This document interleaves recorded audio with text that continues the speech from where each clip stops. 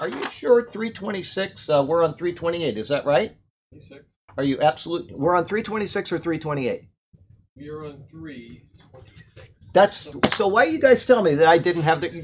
Don't do that, okay? That's very. Whoever did it, that's very annoying, and don't do that again, please. I want to make sure that this class is conducted properly. Okay, I have no prayer requests today except Rick, who is going into surgery on the 13th, which is next Tuesday, I believe. And then we want to have Tom in prayer. He's leaving tomorrow to tend to his family. His brother and sister are both having physical problems, and he needs to fly up there and take care of them. So he says we're live on YouTube. Thank you, Sergio. I don't know if you can hear me, but thank you. So there you go with that. A couple of prayer requests. And one other thing. Listen, I got this. I don't know if you can see it, but you can see it's a sheep with a mask on it. If you understand the symbolism, if you want one of these, please send me an email. It's not on Charlie Missy's regular page. She's selling it through somebody else. But if you want a shirt with a sheep and a mask on, send me an email. I will send you the link to where you can go to buy one of these. And I'll announce this again on Sunday because obviously the Prophecy Update gets way more views than the Bible study. But on Sunday, we will be having a raffle. The one who gets the right answer to a Bible question will get a black copy of it. It's an extra large, so it will fit anybody from the biggest to the smallest. And so there you go. That's coming to a Sunday near you. But for now, we're going to go ahead and we're going to get started with Galatians 3:26, which I knew I was right because I circled it. And so we're in Genesis 3:26. Oh, we need to pray first. Did I say Genesis? We're in Galatians. Heavenly Father, we thank you for the chance to come together. We've started out a little bit off today because of some streaming problems, and then other issues have come up. But we ask that you would just keep the class going on a normal footing, and that your word would be glorified, that we would pray that there would be nothing that is incorrect said in this class, but if there is, that would be corrected by somebody that hears it, and they can email me and say, this is wrong, and please correct that. And we just don't want to have anything of error in your beautiful word. But we do pray this. We pray for the people that were mentioned a moment ago, and also want to add in Mark and Becky in Colorado with some more problems that are ongoing. And Lord, we just thank you for the chance to pray for these people, and we just thank you for the chance to get into your word, and we just praise you. You are so wonderful. We praise you and we glorify you in Jesus' name. Amen. All right. Sometimes you say something in a class and somebody disagrees with you and they send you an email, and then you get it squared away, or you obviously disagree with them and you say, your view on that is incorrect and I'm not going to correct that. So what I'm talking about is if there's just something actually incorrect in the word that I need to, that is deficient, I will make sure that gets announced the next week, because I never want to have something wrong. It's like you go onto Facebook and somebody says there's no pre-tribulation rapture. You're all going to go through the tribulation period, and you can debate with them all day long, and you're never going to change their minds. Okay, there's just some things that people are going to disagree about because they want to believe what they're told, regardless of what the Bible says. Yes. Can I ask you a question? Sure. Okay. Make it loud. Sermons, you always have poetry at the end. Yeah. How long does it take you to do that poetry? Well, I'll tell you what I do. I used to do it for each sermon. Okay, I'd write if there's 5 verses, then you have 5 verses that you have to make into a poem. And I used to do it for each sermon, and then I changed that. And what I started to do was I would do the poem for the entire chapter. And then as I go through the chapter and break it up into sermons, I would have it done for that chapter, so I wouldn't have to worry about it. And it just depends on how long the chapter is. And it also depends on, sometimes you can sit down and you can do poetry. If you've ever written poetry, you can do it in minutes. It comes to you. And then sometimes you can struggle for seemingly forever. Literally, the poem can take as long as, it can take forever to get it done. So I have no answer for you. I don't know, your brain works well in some things some days, and in others, you just can't get out of your own way. Or you get a crazy word, and then I have to make something up, like, the word poplar, okay? There's really nothing that rhymes with the word poplar. And so that's when I'll change a word from, I'll say, up to the toppler. I'll make up a word. You have to do that sometimes, but The poems can be easy sometimes. It just depends on the structure of the passage you're going through, and sometimes they can be brutal. But because I do it, I want to make sure that I do it every week now. I started that, I think, about... I think they're marvelous. Oh, well, myself. thank you. I didn't know that. At some point in time, you'll have a Poem of the entire book of... Yeah, well, we'll have the whole... we'll have the whole Torah. I don't know if we'll ever get through the whole Bible. But yeah, coming soon to Deuteronomy near you, we'll be done with the entire Torah. And what I do after I do that is I compile all of the poems onto one page. And then after that book is done, I take that and post it on the Wonderful One website. So if you ever want just the whole poem, it's on the internet. Or if somebody, some people have actually emailed me and said, would you send me just the poems? And I have a page and I'll email them to you. But that's the answer to your question. And so I don't have any answers to how long it takes. Sometimes they go pretty quickly and sometimes they seem to go on and on. But I will send myself an email to remind myself before I start that chapter, do the poem on that chapter. And whenever I have free time during the week, I sit down and that becomes all I do. I turn off any emails, I turn off everything, and I just focus on the poem. So I appreciate you saying that. Gee whiz.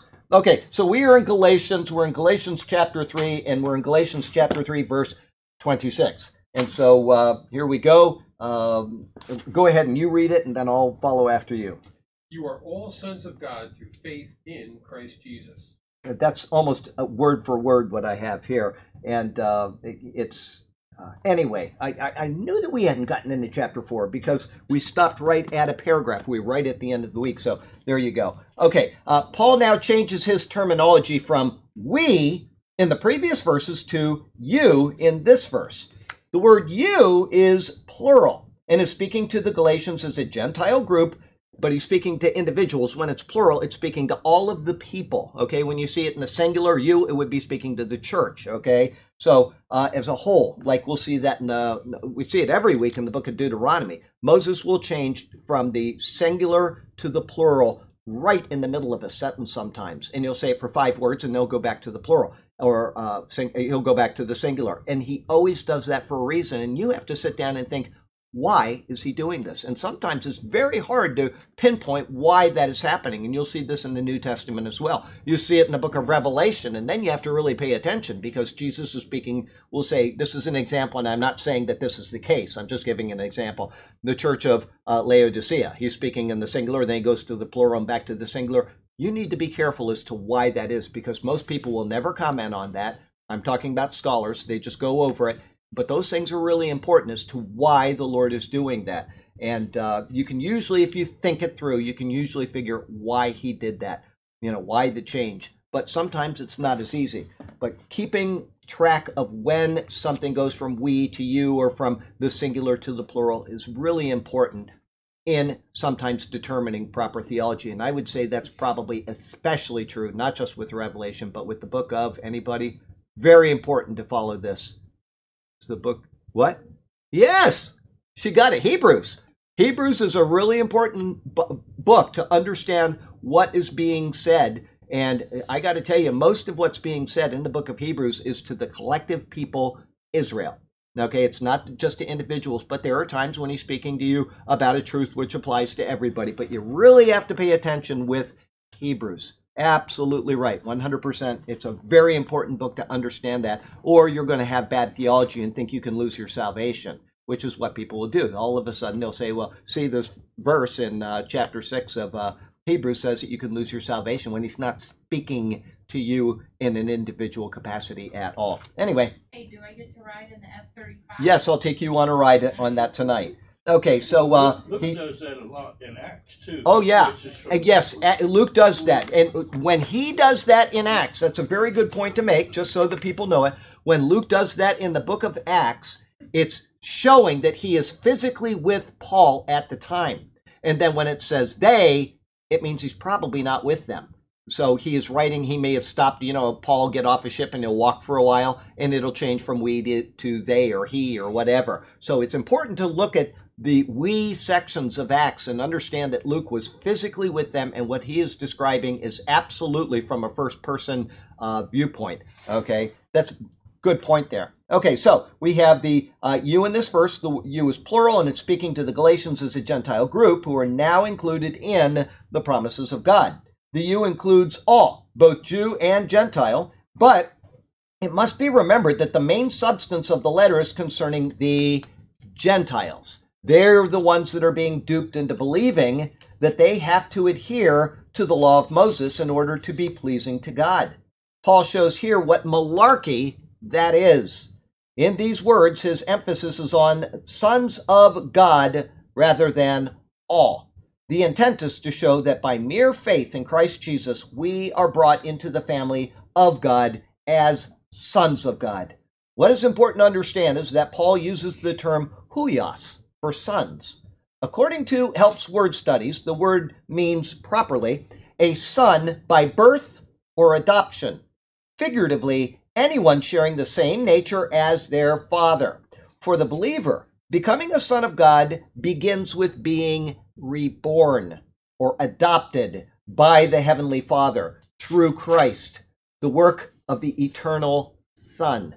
In the New Testament, huios, son, equally refers to female believers, such as in Galatians 3:28. Okay, so that's Helps Word Studies comment on that. It's something that you can file away in your mind, is that is what is being referred to. Paul could have used another word, which would be teknon. It's something that when John writes in his 3 smaller epistles towards the end of the New Testament, he'll call them teknia, little children. Okay, teknon is children to describe us, which he uses in Romans 8 and 9 and in Philippians 2 under a different context. Once again, just like the we to you or the singular to the plural, looking at individual words. And it's kind of a shame. You'll see translations, maybe I mentioned this last week, you'll have a translation which will translate 2 completely different words the same in the same verse or within 1 or 2 verses of each other. Like when we went through the David and Goliath series, we saw that there are 2 warring factions, 2 armies on either side of a valley. And then in the middle, they translate the next word, valley, which is a completely different word. And what it means is a ravine. And then from there, there's one more valley that's running through there, and that's a completely different word, nahal. So you've got these 3 different words. You've got, Valley of Elah. Okay, I can't remember the first one. The second one is Guy, and the third one is nahal. And all 3 are different words. I think it's emet. It's not emet. Anyway, I'm not remembering the third word right now, but all 3 are different, and they're all translated the same. And so you don't know what's going on.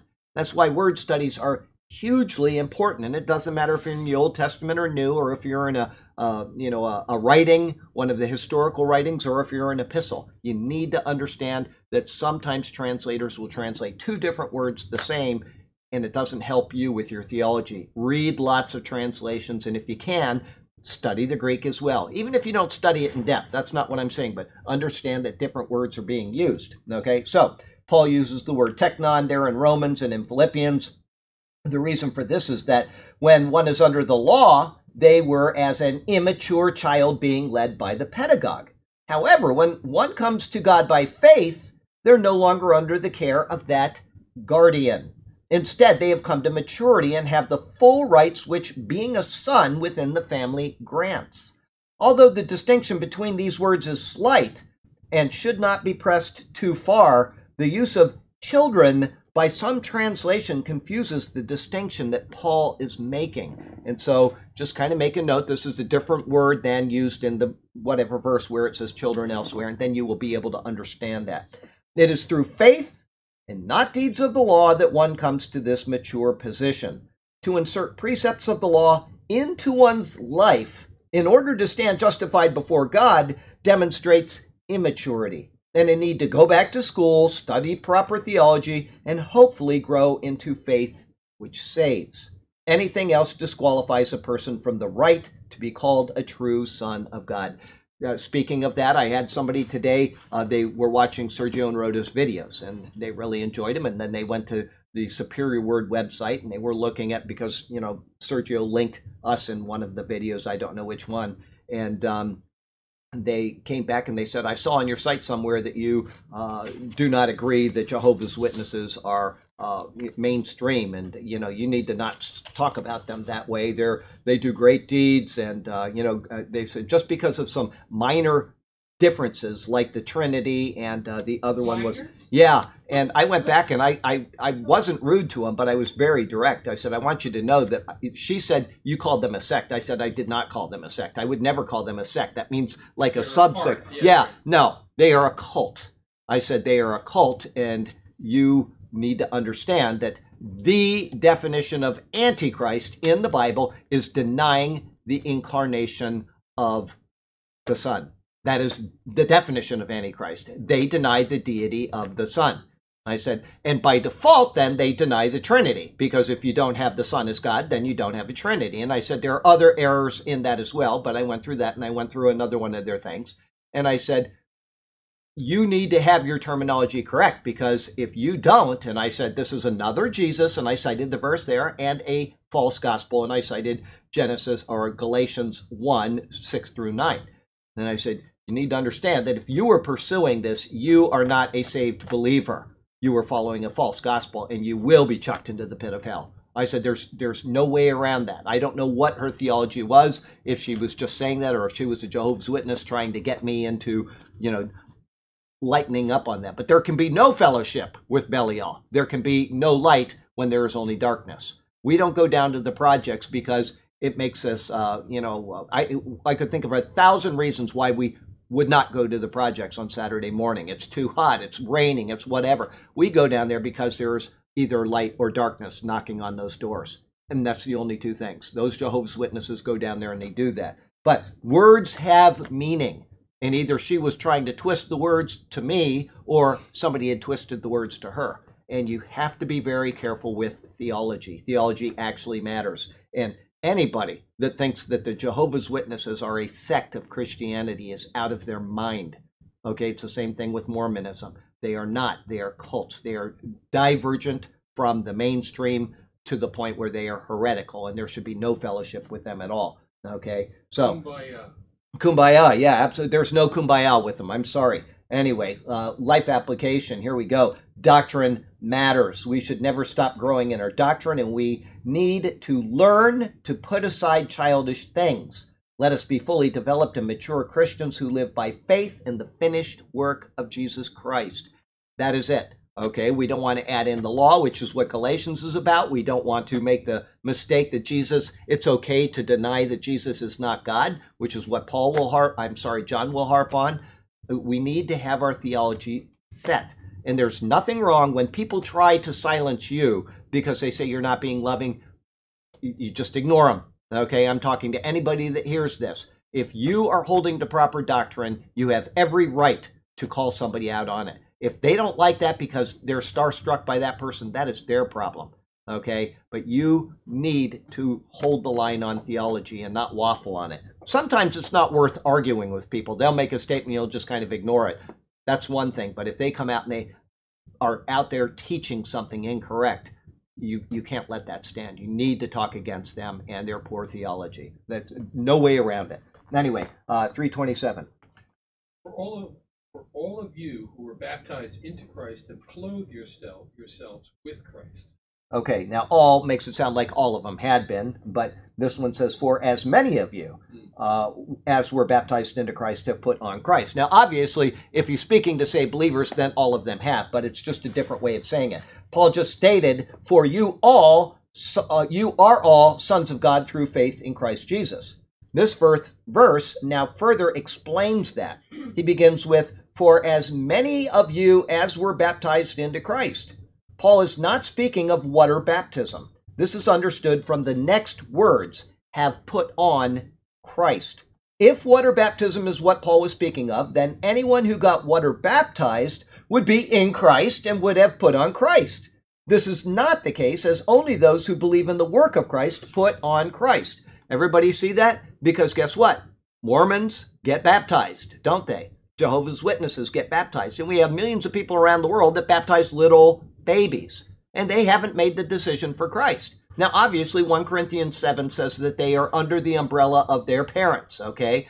But that baptism for them does not equate to what. Salvation. No, it's not. And that's a problem with infant baptism, is that Catholics will say, well, I was baptized when I was young, implying that I'm A-okay with God. It has nothing to do with it. Okay, so we need to be careful about that. It's not the case. Only those who believe in the work of Christ put on Christ. Belief is how you are saved, not water baptism. Water baptism is mandatory. I'm sorry for those people that disagree. It is something that the Lord has asked us. He hasn't asked, he's commanded us to. He's given us two commands. One is baptism, the other is the Lord's Supper, communion. That's right. Those are things that he said to do, and we are to do them. If people disagree, you can show them all day long from Scripture till you're blue in the face, and they're just going to disagree because they were trained improperly. They believe that, and they're going to hold to it come heck or high water. Okay, but the fact is that it is something that we are required to do, and the Bible is very clear about that. But it is not something that will save you. It is obedience after salvation, just as the Lord's Supper is obedience after salvation. Hence, when people don't have the Lord's Supper, they are being disobedient. That's exactly right. Okay, so it's not the case. They have put on Christ. It is by an act of faith, not a work, that one unites with him. The term put on gives the idea of being clothed by another. It is what happened to Adam after he exercised faith in the word of the Lord and named his wife Chava, Eve. Okay, God covered him. Okay, that is a picture of salvation, is that they were on their way out of the Garden of Eden, and they were lost. They were separate from God. And then, what is his name? Adam named his wife Chava because he understood that there would be life again from the promise of Genesis 3:15. And immediately after that, immediately after it says that he named his wife Eve, then the Lord covered him as a picture of salvation. Okay, it was something that goes from A to B to C very, very clearly in Scripture, is that something had to die. He covered him with skins of animals. He didn't cover him with skins of, some paper tree or whatever.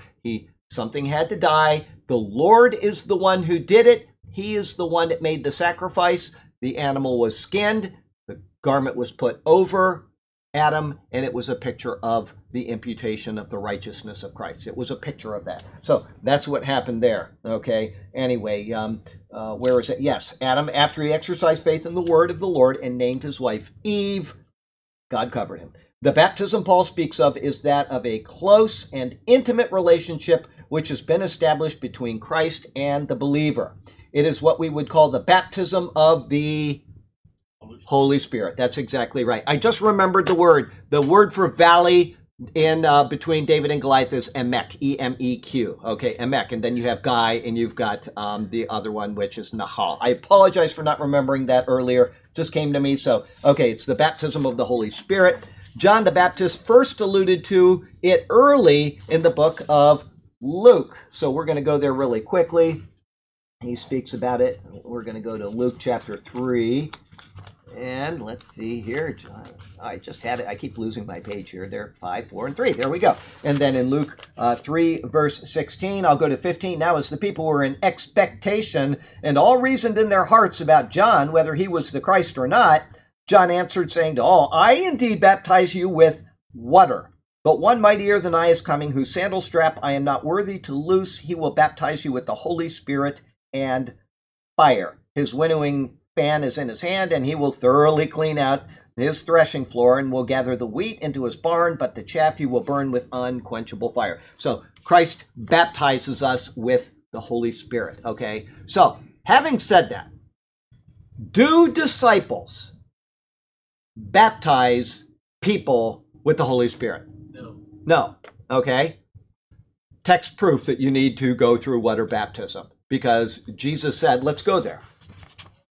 Everybody here agreed on that. I didn't get a yes, and I'm not getting any argument. So we're going to go to Matthew chapter 28, and it says there in Matthew chapter 28, verse 18, and Jesus came and spoke to them, saying, all authority has been given to me in heaven and on earth. Go therefore and make disciples, okay? He tells them to make disciples of all the nations, baptizing them. We just decided that disciples do not baptize people in the Holy Spirit. Everybody agreed with that. If anybody disagrees with that, their theology is lacking. Okay? So baptizing them in the name of the Father and the Son and the Holy Spirit. So Christ baptizes you with the Holy Spirit. Everybody got that? And then as obedience to that, you go forth and you baptize. That's why in the book of Acts, every person that believed in the book of Acts was baptized afterwards. Okay? Now, the book of Acts is descriptive. It describes what they did. It doesn't prescribe anything. However, there is something to be said for the constancy of the baptizing following the command of the Lord, okay? And then Paul says that he actually, in his own epistles, baptized people. He says, I wasn't called to baptize, I was called to preach the gospel, okay? But other people were baptizing after they had received Christ. That just wasn't Paul's thing. You can only do so many things in a church. If you're in a big church and you bring 1,000 people to Christ, I guarantee you that you are not going to be the one to baptize those 1,000 people. Okay, you have somebody else that does the baptism, and if you got that many people in your church, then you're going to have a wedding pastor, and you're going to have a funeral pastor, and you're going to have a guy that goes down to the hospital when there's not COVID-19 to worry about. But you got all these people at the Superior Word. Guess who does all of those? Well, yeah, because there's not a lot of people in the church. But before coronavirus, I cannot believe, with the size of the church we have in Sarasota, how much time I spent at Sarasota Memorial Hospital. Isn't that right? I mean, I was there almost every single free day I had, and even on days when it wasn't free, I was down there. If somebody's in the hospital, I tried to go every single day, other than Monday, unless there was an emergency, okay, and Sunday. If I could, I would go in between something, but normally that is impossible too. But other than that, I tried to go every single day somebody's in the hospital because it's important. Some people are there and they're lonely. Some people are there and they're scared, whatever. So that's what you do. But now, I mean, this is so crazy. You can't even go in and visit somebody. It's just terrible. Anyway, that's a diversion, and I apologize about that, but I get upset about those kind of things. Anyway, John the Baptist said that Christ would baptize you with the Holy Spirit and with fire. We are told to baptize disciples, therefore we do that with water. Okay, what faith in Christ would provide was far more than mere externals. Paul writes about it in 1 Corinthians chapter 12. So we'll go back there. 1 Corinthians 12, and then we have verse 13 says, For by one Spirit we were all baptized into one body, whether Jews or Greeks, whether slaves or free, and all have been made to drink into one Spirit. For, in fact, the body is not one member, but many. Okay, so there you go with that. And in a very similar statement, Paul says this in Romans chapter 6. He says, verse 3, or do you not know that as many of us as were baptized into Christ Jesus were baptized into his death? Okay, so once again, you're baptized into Christ Jesus. All right, water baptism is simply a picture of that, but it is a picture that requires you to do it out of obedience. Okay, so there you go. Paul is not speaking of water baptism there, but of the uniting with Christ in his death through faith in his work. And that's why when we go out to baptize, I just baptized somebody about just shortly ago, and I always say the same things to them when I do that. I say, I'm going to ask you two questions when we go out to the water. The first is, are you willing to receive, or have you received Jesus Christ as Lord and Savior? Okay, and they answer yes or no. And then the next question I ask them is, are you willing to follow him in believer's baptism? And they can say yes or no. And I warn them as I take them out that if you answer yes to the first and no to the second, I will dunk you and let you bring yourself out. Okay, so you will stay down otherwise. But if they say yes to both, then I will do the whole job and I'll bring them out. Okay, anyway, that's my joke for him. Anyway, here we go. Paul is not speaking of water baptism, but the uniting of Christ in his death through faith in his work. In death, our sins are wiped away. And in this act, we are sealed with the Holy Spirit, which is our baptism of the Holy Spirit. I want people to understand that there is no such thing as a second baptism, a second, what the charismatics teach. The Bible does not teach that, okay? There's no such thing as being baptized, first with the Holy Spirit and then receiving a second birthing of the Holy Spirit and all that kind of stuff, okay? When you believe, you receive. 1 Corinthians 13 and 14. That is doctrine from the epistles. There's nothing else to substantiate anything else, okay? That is what happens when you are baptized in belief. Okay? All right. It's Holy Spirit, which is our baptism of the Holy Spirit. Paul explains this in Ephesians 1:13 and 14. I'll read it right now. This is your prescription from Paul's hand as to what happens when you believe in the Holy Spirit. Okay? Hang on just a sec. I got to turn there. And what did I just say? Ephesians. Okay, so I got Ephesians, Philippians. All right.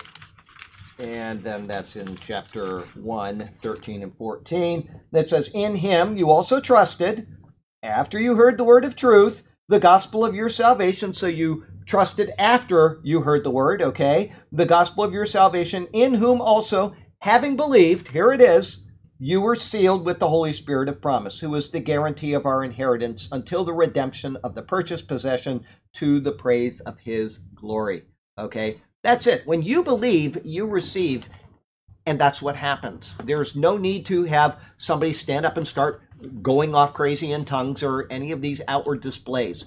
If that happens, that happens, and it's probably because they're scared and they don't know what else to do, and they start acting in a crazy manner. But when you believe, it doesn't matter what else happens around you in this world. The Lord read your heart. He knows that you believed in your heart, and you were sealed. Okay? That is a personal thing that happens between the Lord and you and nobody else. There's nobody else that can say that person isn't really saved. And there's no person that can say, I know that person is saved. I can feel pretty certain that the people in this church right now are saved, but that's not my decision. And likewise, I can be pretty certain that that person over there is not saved, but that is not between me and them. The Lord knows. And when he seals somebody, it is eternal. That is it. The Lord does not make mistakes. If he made a mistake, then it would be a guarantee that was not a guarantee at all, a crummy one. So remember, always remind yourself of that, because I know people have difficult times. They have times where they think, how could you love me, Lord? How could you have saved me? Well, the fact is that he did save you. Okay, and we can't use our limited human emotions and our limited human ability to perceive things and apply them to God. He is infinitely wise. He is all-knowing. And when he makes a decree, it is an eternal decree. God does not have decrees like we do, where we waffle on him and we change our minds. God doesn't do that.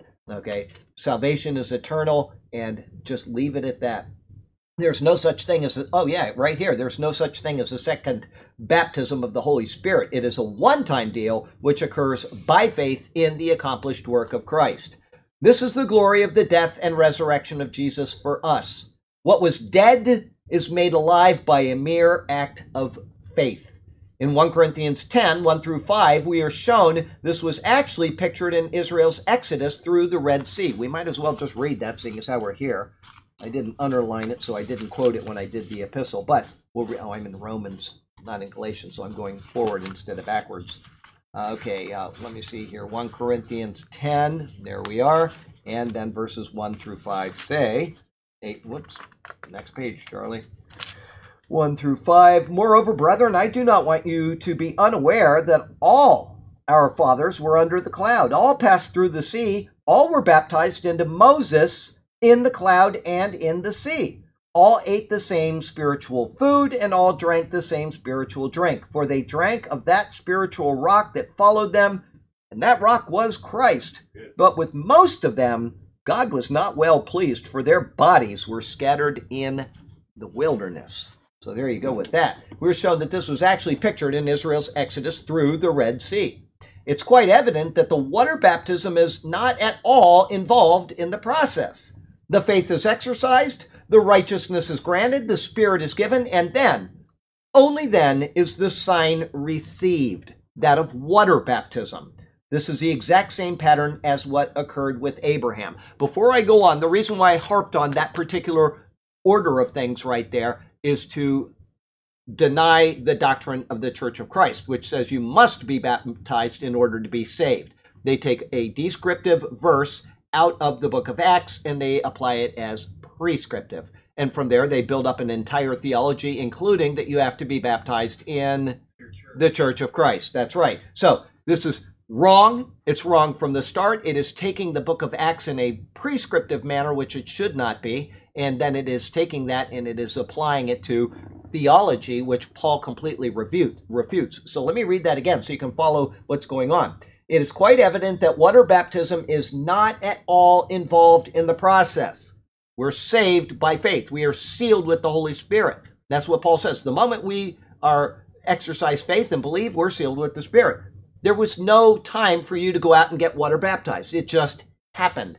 Okay? The faith is exercised, the righteousness is granted, the Spirit is given, and then, only then, is the sign received, that of water baptism. And then I said that that's what happened with Abraham.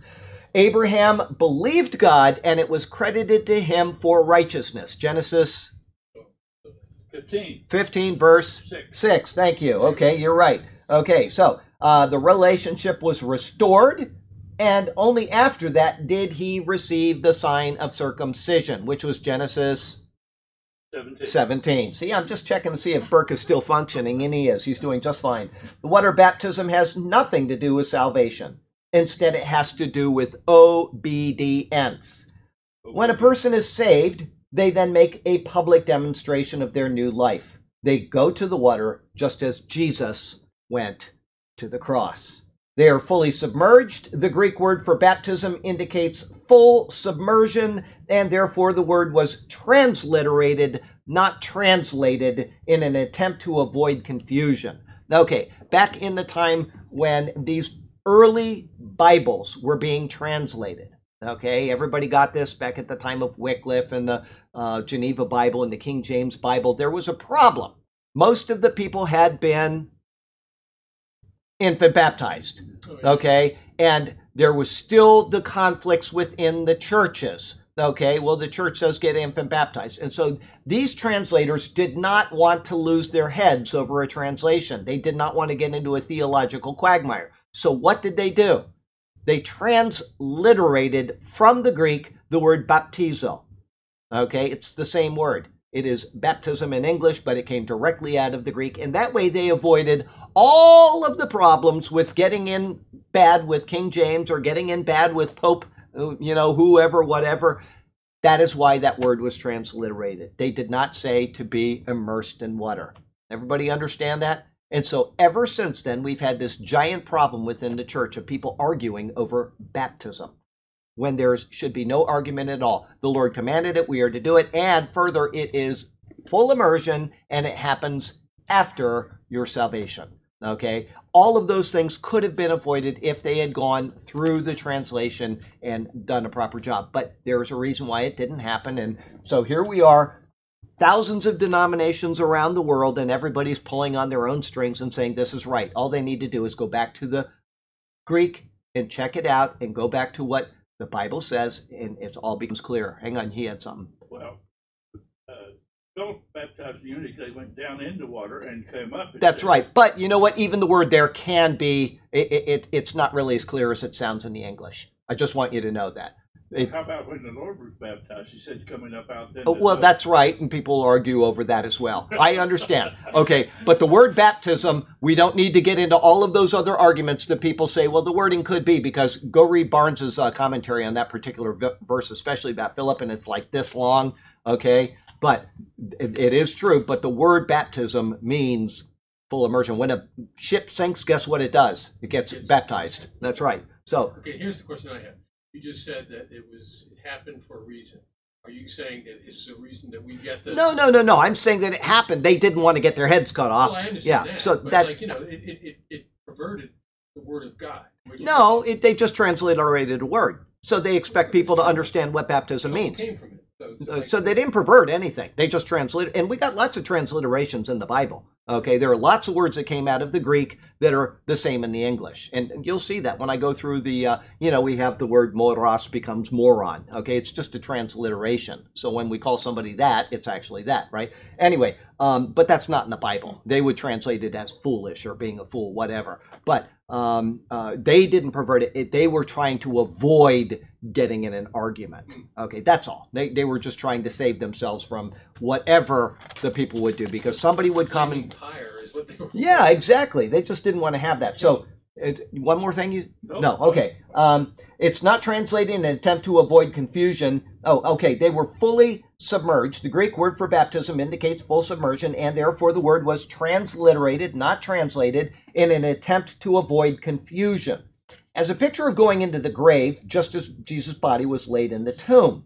And finally, the person is raised out of the water as a picture of being raised to newness of life through the power of the Holy Spirit. This is the intent and the purpose of water baptism. It's not for the person that's been saved. It's as a public demonstration so the people that see him can understand what they have not yet decided to do. Okay, somebody that says, well, I'm kind of in the air about this. Well, why did they do that? It's because it's a picture of what the Lord did, and he's following the Lord in that. And so then they can say, oh, I see that. When we're out at Turtle Beach, I don't care if they ever pass a law, because I've had people say, you can't go out there and baptize people. You know, I wouldn't care if they said that or not. I would still do it. There is nobody that's going to tell me I'm not going to go out there and baptize somebody at Turtle Beach. I'm going to do, or wherever they want to be baptized. I don't care what law they pass. That is the right of, I'm just saying that people will do that. They'll say, like out in California, well, you can't do that, you know, whatever. There's COVID-19 and, you know, whatever. People are always trying to think of reasons to tell you not to do things. That ain't going to happen. We are making a public demonstration of what happened in that person's life for other people to see. It's going to happen. Anyway. Charlie. Yes. My good friend married a Catholic when he was in the Air Force. Okay. And she didn't go to church, of course, and Ron and I would go to church, and we'd come back to his house, and we'd discuss what was going on. Right. So she would sit there knitting and all this. She went to a baptism, though, and saw this lady go down, and that convinced her that she needed to be saved. Now, there you go. See, and that's the purpose of baptism. Yeah. People can't seem to get this straight in their heads. It's, oh, you know, I don't need to do that. Or if you're hyper-dispensationalist, you say that only belongs to the Jews and all these crazy things. That is the purpose. I don't know if you heard what Bert said, so I'll repeat it, is that there was a woman that was a Catholic. She was married to a guy that was in church, and they talk about the church all the time in front of her, but it never convicted her. And finally, she went to a baptism that they were holding, and she understood the implication of what it meant, and she says, I need to be saved. Yeah. It dawned on her. That is the purpose of it. It's not for the person that's being baptized other than obedience. It's for everybody else to see and to want to know, why are they doing that? That is what it's for. It's to convict people and to bring them to an understanding of Jesus, just like everything is, the public reading of Scripture and everything else that we're supposed to do. Okay? So if you have received Jesus, you are saved. Water baptism has nothing to do with your salvation. However, Jesus gave two ordinances to his followers. The first is the Lord's Supper, and the second is water baptism. In obedience to his directives, don't you think it's time to be properly baptized as an open profession of your inward change? Okay, 328. You read these verses, and then you mentioned it probably 10 times, the word faith. Right. In this 23rd through the 26th, faith is mentioned 6 times. Okay. Written right there. Faith, absolutely. Faith. That's what Paul says. And I've heard you say that. So faith come by hearing faith come, that's right. And we just want to keep reading the Word of God and keep sharing it with people. And that's, you know, and I make a point when I'm working, I got my truck and I've got the Bible going, and it's always going. And when I get out to fill up the gas tank, I turn it all the way up, and then I fill up my gas tank with the door open, because I want somebody to maybe hear something. And then when I'm working at the mall, if you know, like today I went back to the mall and I had the chainsaw and went and cut down a bunch of stuff and cleared out a whole bunch of stuff. And while I was doing that, after I turned up the chainsaw, I went and I turned on the car, and I turned the thing all the way up in case somebody's going to the restaurant next door and they hear the Word. We want to get people to hear the Word. We want them to understand that Christians do things for a reason. And, you know, when I'm out working in the front of the mall, right by the sidewalk where people are, if it's time to do the palm fronds, which is coming soon, I will open up the door of the car, turn up the radio all the way, and listen to the Bible being played, and people will walk by, and some people give you a thumbs up, and some people, you know, whatever. You never know what you're going to get, but I do that on purpose because I want people to hear the Word of God being read out loud, and so that's what I do. Anyway, we got to go on. 328. There is neither Jew nor Greek, slave nor free, male nor female, for you are all one in Christ Jesus. Well, it would help if I was on the right page because I'm in a completely different book. Let me check what it says. That's 328, and there is neither Jew nor Greek, there is neither slave nor free, there is neither male nor female, for you are all one in Christ Jesus. This is the most abused verse out of the book of Galatians and quite possibly in the top 10 of most abused verses in all of the Bible. This is it. I want you to know that before I say anything about that this one is quoted by people out of context so often that it literally makes me nauseous to have to answer it again. And people won't listen even when you do. But this is it. If you want the most abused verse in all of the book of Galatians, and which is misapplied constantly, allowing women to be preachers, allowing this and allowing that, saying that we are now Jews, on and on and on. This is the most abused verse that you're going to come across out of this book. These words are so simple and so clear that the obvious nature of them is often overlooked. Paul has just stated that as many of you as were baptized into Christ have put on Christ. The words now only apply to those who are in Christ Jesus. Okay. For those who have put on Christ, they are called by his name. There is neither Jew nor Greek. There is neither slave nor free. There is neither male nor female. Now, even before I give my comment, I'm just going to ask you a question. Are there males and females in this church right now? Yes. Can you tell the difference between them? Yes. Then obviously Paul is not trying to conflate Jews and Gentiles being the same thing, or women and men being the same thing. He's not doing that. He's also not saying that slaves and free are the same thing. Everybody got that? One of the verses that you went back to read about baptism had these same categories. Yeah, that's right. Are you going to mention it? No, I might, but I'm in this one, and it's enough. Right, Yeah, right. I might, but I may not. I don't know because I haven't read this commentary in 8 years or whatever. But okay, Jew nor Greek. This is where the greatest distinction of all lay in the mind of the Jews. Everybody got that? Because a woman can be a Jew and a male can be a Jew, and they are Jews, and everything else is secondary. I have to tell you this, that when RBG died recently, the Jews sided with her in their hearts, even if they didn't side with her in their politics. She is a Jew, and that is it. And if a Jew believes that they are going to heaven because they're a Jew, they believe that she, regardless of what she did, is going to heaven. Does everybody understand that? It's the same thing as Muslims. Muslims are first and foremost Muslims before anything else. I know I lived in a Muslim country for 3 years. I can tell you that explicitly. Jews are first and foremost Jews. Okay? They were on one side, the Gentiles were on the other. The term Greek here is being applied to any non-Jew. Because of the conquests of Alexander, the Greek culture, influence, and language had permeated the known world. Within that sphere, the Jews remained Jews, though. Everybody got that? They were all over the world. It was with the Greek Empire. It was also with the Babylonian Empire. It was with the Medo-Persian Empire. They were always Jews. It was us against them, and it's still that way to this day. Okay? In order to then show that this distinction was now void, he states this first. To the Galatians, it was an admonishment that they were not to look to the Jews for their doctrine, but to God, which is what I try to implore people about these Jews that come out and start writing books and start teaching on YouTube, that you are making a fundamental mistake when you look at them as Jews and think that they know what they're talking about. Because we have this guy, I mentioned him in a prophecy update recently, and I said that he has said that if you, Burke's phone is ringing right now, so it's going to take a second for him to get that off. If you do not support the nation of Israel, you are not a born-again Christian, and you will not be taken out at the rapture. Okay, this is a person that gets hundreds of thousands of views on his Bible classes every week.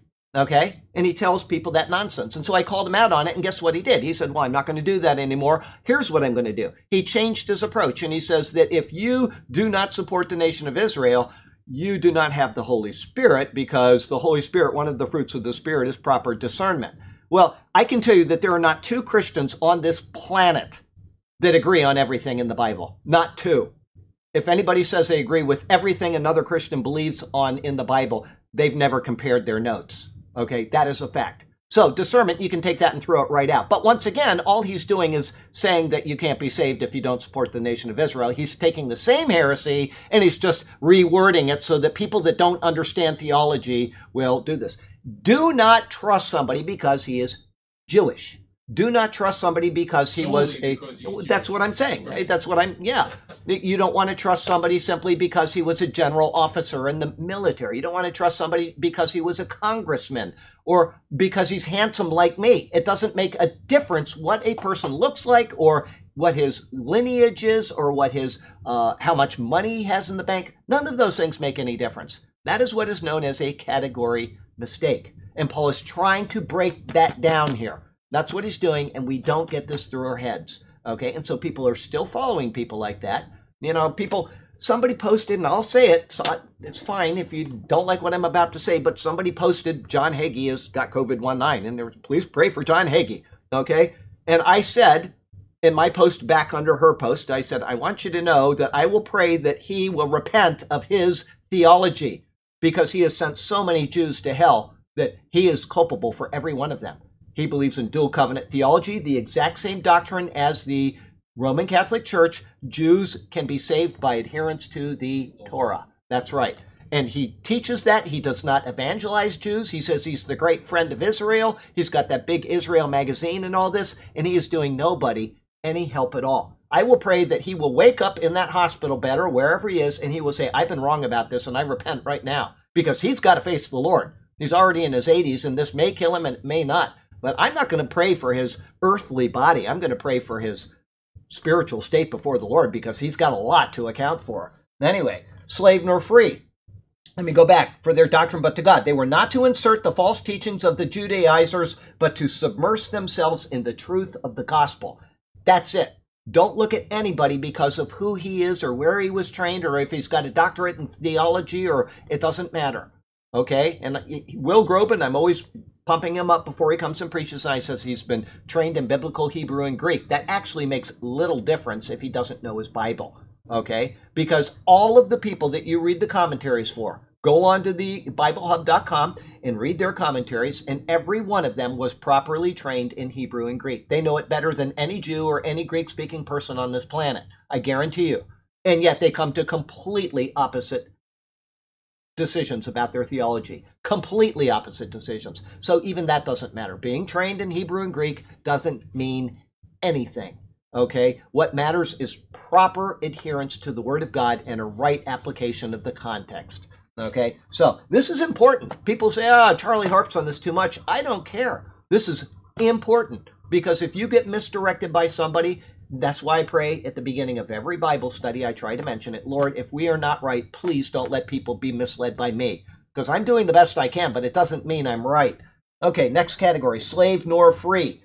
The free people of the Roman Empire were considered on a completely different level than the slaves. Okay, this distinction was so great that Paul's words here could hardly be imagined by either class when considering the other. We still have this in the world today in the country of India. That's right. We have the caste system. Now that's been, outlawed by India, but it still exists. That caste system is as strong today as it was 300 years ago, with very few exceptions. You know, women are no longer burned on their husband's pyre, stuff like that. They've gotten rid of stuff like that. But, yeah, well, it depends on where you are. You might be in a village where they still do that kind of thing. But for the most part, it is against the law to do those things. But it is still ingrained in their society, and you will never see people mixing between castes. It's not going to happen. Okay, even in Malaysia where I was, there are the Indians that were brought there as the farmers were in the lower castes, and then you've got some that moved there from the higher castes. You ain't going to see them having a party together. It's not going to happen. Okay, this is something that when Paul writes these words, they could not have imagined. They could not have imagined this but for Christ Jesus. That is the only thing that makes this possible for him to say. And reading the book of Philemon will help show you that. Paul is putting Onesimus on a completely different level than he should have been within the framework of the society. Okay? The distinction was so great that Paul's words here could hardly be imagined by either class when considering the other. But once in Christ, the distinctions, not the differences, but the distinctions are removed. Everybody see that? There's a difference between Jody and me. I hope people can discern that, okay? There's male and there's female. The differences exist. The distinctions in Christ do not. Okay? Slave nor free. Jew, Gentile, slave, free. The letter of Philemon gives important insights into this. Here it is. I can be a pastor because there is no longer Jew nor Gentile, male nor female, slave nor free, etc., etc. And this is what they do with this verse. I've seen this so many times I cannot tell you, using this verse and taking it out of its context. Male nor female. It is obvious what sex a person is from the moment he or she is born. This never changes, and each person's gender remains an identifying part of who they are until the day of their death. I'm not talking about what we perversely do in this society or other societies around the world. That's not what I'm talking about. That's right. The person is still the person, and the DNA reflects that. Okay, but that's not what I'm talking about. I'm talking about what God has instilled in that person will never, ever change. The modern perversion of transgenderism does not change the fact that males are males and females are females. However, this most basic distinction between the two is no longer considered a limiting or dividing factor when in Christ. Despite these markedly different categories within the world itself, in Christ they are not considered as affecting one's standing, for all are one, as Paul says, in Christ Jesus. You read the book of James, and he talks about preferential treatment. Well, there's a poor person, you sit at my feet, and there's a rich person, you come and sit over here. Okay? That's another distinction. And that may have even applied to slaves and free, whatever. James is saying you are not to do that. We do it anyway in churches, don't we? I mean, we always give preference to the richer people or the famous people that show up at the door, and we don't want to do that. Everybody should be on the same level. I said this when I was talking to some of the guys that I was with in Ohio before we went to the church where John Haller was. And I said, when John Haller came here and he did his prophecy update at this church, he stood right here. He had to go. He was on his way from Bonita Springs. He was going up to Tampa for a lawyer thing, whatever lawyers do, whatever. Anyway, he stood right here, and he gave his time to every single person. He didn't leave until the last person had answered the last question of them. And some people really want to talk. You know that. They'll get you in a corner and you can't get away. He was so gracious with his time, but he treated everybody on the same level. I got to tell you what, that is a mark of a person that understands in Christ Jesus there are no distinctions, okay? Because I've been to churches where the pastor will up and snub you when you walk in the door if you don't look like him with a nice shirt or whatever. It's happened to me personally. You know, I come in, I got a beard, and I'm wearing sandals, and they won't even talk to you. Happened to me right over at Temple Baptist Church one time. Wouldn't even talk to me. Not even look at me. So, you know what? That's their problem, and they're the ones that have to stand before the Lord. But let's see here. Where was I? Despite the markedly different categories within the world itself, in Christ they are not considered as affecting one's standing, for all are one in Christ Jesus. Having said this, Paul's words here actually imply that these distinctions, I should say differences, still exist in the world in which we live. When naming categories, it shows that the categories are there to name. No one reading his words would look around at their fellow Christians and say, well, there are no males and females in this church. The same is true with those who are slaves and those who are free. The differences exist in the world to this day. And yet those who believe the church has replaced Israel ignore the categories that Paul mentions first, Jew and Gentile. He specifically says, there are Jews and there are Gentiles. You would have to be as stupid as saying there's no longer males and females as you would saying there are no longer Jews and Gentiles. And yet there is an entire group of people out there, an entire group of replacement theologians that say, what's his name? R.C. Sproul, in his Table Talk magazine said, you want to know where the Jews are? Here we are. He said that in his Table Talk magazine. He's saying he's the Jew of today. Absolutely not. Absolutely not. But that's, you have to, if you're going to say that, then you have to say, you want to know where the females are? Well, here we are. It's the same thing. Anyway, okay, let's see. The same is true. Work on that a little yeah, bit. I know my voice went up not high enough or whatever, not shrill enough or whatever. Okay, so no one reading his words would look around at their fellow Christians and say, well, there are no more males and females. The same is true with those who are slaves and free. The differences in the world exist, okay? To state the names implies there is a difference. Though there is no distinction between them in Christ, there is a difference between them in the world. Paul's words, in the world. The church is not comprised of only Jews. But this is the ludicrous claim of replacement theologians such as R.C. Sproul. Oh, here it is. I got it right here. I forgot that I put this in the commentary. In his monthly magazine published by Ligonier Ministries, he stated, this is his words, "We're not dispensationalists here. We believe that the church is essentially Israel. We believe that the answer to, what about the Jews, is, here we are. We deny that the church is God's plan B. We deny that we are living in God's redemptive parenthesis." I don't know one dispensationalist that would say this is plan B. Not one. Or that this is a parenthesis. I may have heard some people use that term. Whatever. The Jews are out as a nation. The people, not individual Jews, the nation is out because of disobedience. They are under punishment. And when that ends, guess what? The church is going to be out of here. And then the nation of Israel will again be the focus of what's going on in the world. Well, doesn't this premise violate this very thing? It's like, we're the Jews. We are the Jews. That's right. You're saying there's no Jew or Gentile. There's no Jew or Gentile. So Absolutely. Why are you saying this? The whole thing makes no sense. It is very poor theology, and it shocks me to see such an intelligent man, because he was a really intelligent man, make such a fundamental error. But when you're taught something, you will almost always believe that afterward. That's why they're Jehovah's Witnesses, that you can show them all of the information of the deity of Christ, and they will never come out of it, because it's, what's the term we use? Cognitive dissonance. My mind simply shuts that off.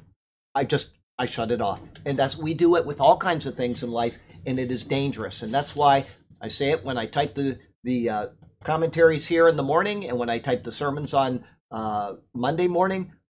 I try to shut everything out of my mind. Whatever I'm believing, I'm just going to shut it out, because I want to make sure that what I am typing is right out of the Word. And I got to admit, I was talking to myself cleaning the bathroom about 2 hours ago. Lord, I know that I do this. I know that I got presuppositions. And my comment to him, I was just coming up, I remember, I'm about to clean the mirror. I said, Lord, I pray that my presuppositions are correct. Because if they're not, I'm presupposing that this is correct here, and I'm the one that's wrong. That's a bad state to be in. So I'd rather have the Lord change my presuppositions. Let them be correct. Anyway, there's nothing you can do about it unless the Lord is willing to turn your heart. But I would never teach something I thought was wrong. And I don't think R.C. Sproul would either. He is just wrong. Okay, anyway, it's absolute malarkey to think this way. He would never claim there are no women because all are one in Christ.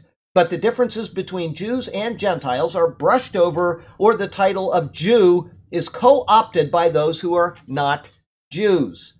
Let us use common sense when we read passages such as this. Life application. If you are a Jew in Christ, you remain a Jew. Sergio is just as Jewish today as before he became a Christian. And he will always be that way. Okay? If you are a Gentile in Christ, you remain a Gentile. I'm sorry, you can do whatever you want to try to be Jewish, and you are not Jewish. You are a Gentile. Okay? There's no distinction between the two, but the differences remain. Don't call yourself what you are not. We should take that and proclaim it right out on the streets of San Francisco. Don't call yourself what you are not. Okay, Oh, you get thrown in jail out there for doing that. But I want to be this. Okay, 329. If you belong to Christ, then you are Abraham's seed and heirs according to the promise. Okay, that's almost identical. So we're going to leave that right there. Put down the Bible. Now watch, I'm going to have to go to another verse. Okay, as was noted in the commentary on verse 16, the seed mentioned in that verse is speaking of those who are in Christ. Verse 19 mentioned the seed, capital S, and it was speaking of Christ. Understanding what Paul has been communicating shows us that we are in with the whole, we are in, there it is, Christ, and heirs to the promise. This verse then sums up the entire discourse on the issue of Abraham, the promise, and the seed. For those who have called on Christ, believing in his work and not attempting to be justified by deeds of the law, but by simple faith in what he has done, we are then reckoned as Abraham's seed. Paul's words. Though the word is singular, it speaks of all that issues from a single seed. One seed can bear 100-fold, and those 100 can then bear another 100-fold, and so on. It is only those who are of the nature of Abraham and who are contained within the issue of that one seed who are being spoken of. It is those who are, as Paul says, heirs according to the promise. Paul speaks in the same manner in Romans chapter 8. Here's what he says. Romans chapter 8, verses 16 and 17. He says, "The Spirit himself bears witness with our spirit that we are children of God. And if children, then heirs, heirs of God and joint heirs with Christ, if indeed we suffer with him, that we may also be glorified together." Turning again to Romans, Paul says this in Romans chapter 4. And we'll go to verse 16. And he says, "Therefore it is of faith, that it might be according to grace, so that the promise might be sure to all the seed, not only to those who are of the law, but also to those who are of the faith of Abraham, who is the father of us all." Physical descent from Abraham has no bearing at all on whether one is saved or not. Zero. Rather, those who believe in God's word and promise, which is realized in Christ, are those who are reckoned as descendants of Abraham and thus adopted sons of God. Life application. We're going to stop here because it's a new chapter starting, so we'll stop a little bit early today, and that's okay because I've got something I need to go and pick up anyway.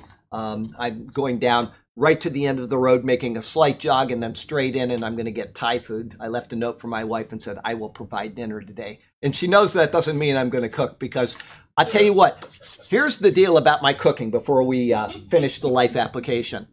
I tried cooking, and when people would come over, and the backyard is so full of buried bodies that I just gave up. So from now on, whenever I prepare dinner for my wife, it is done by somebody else.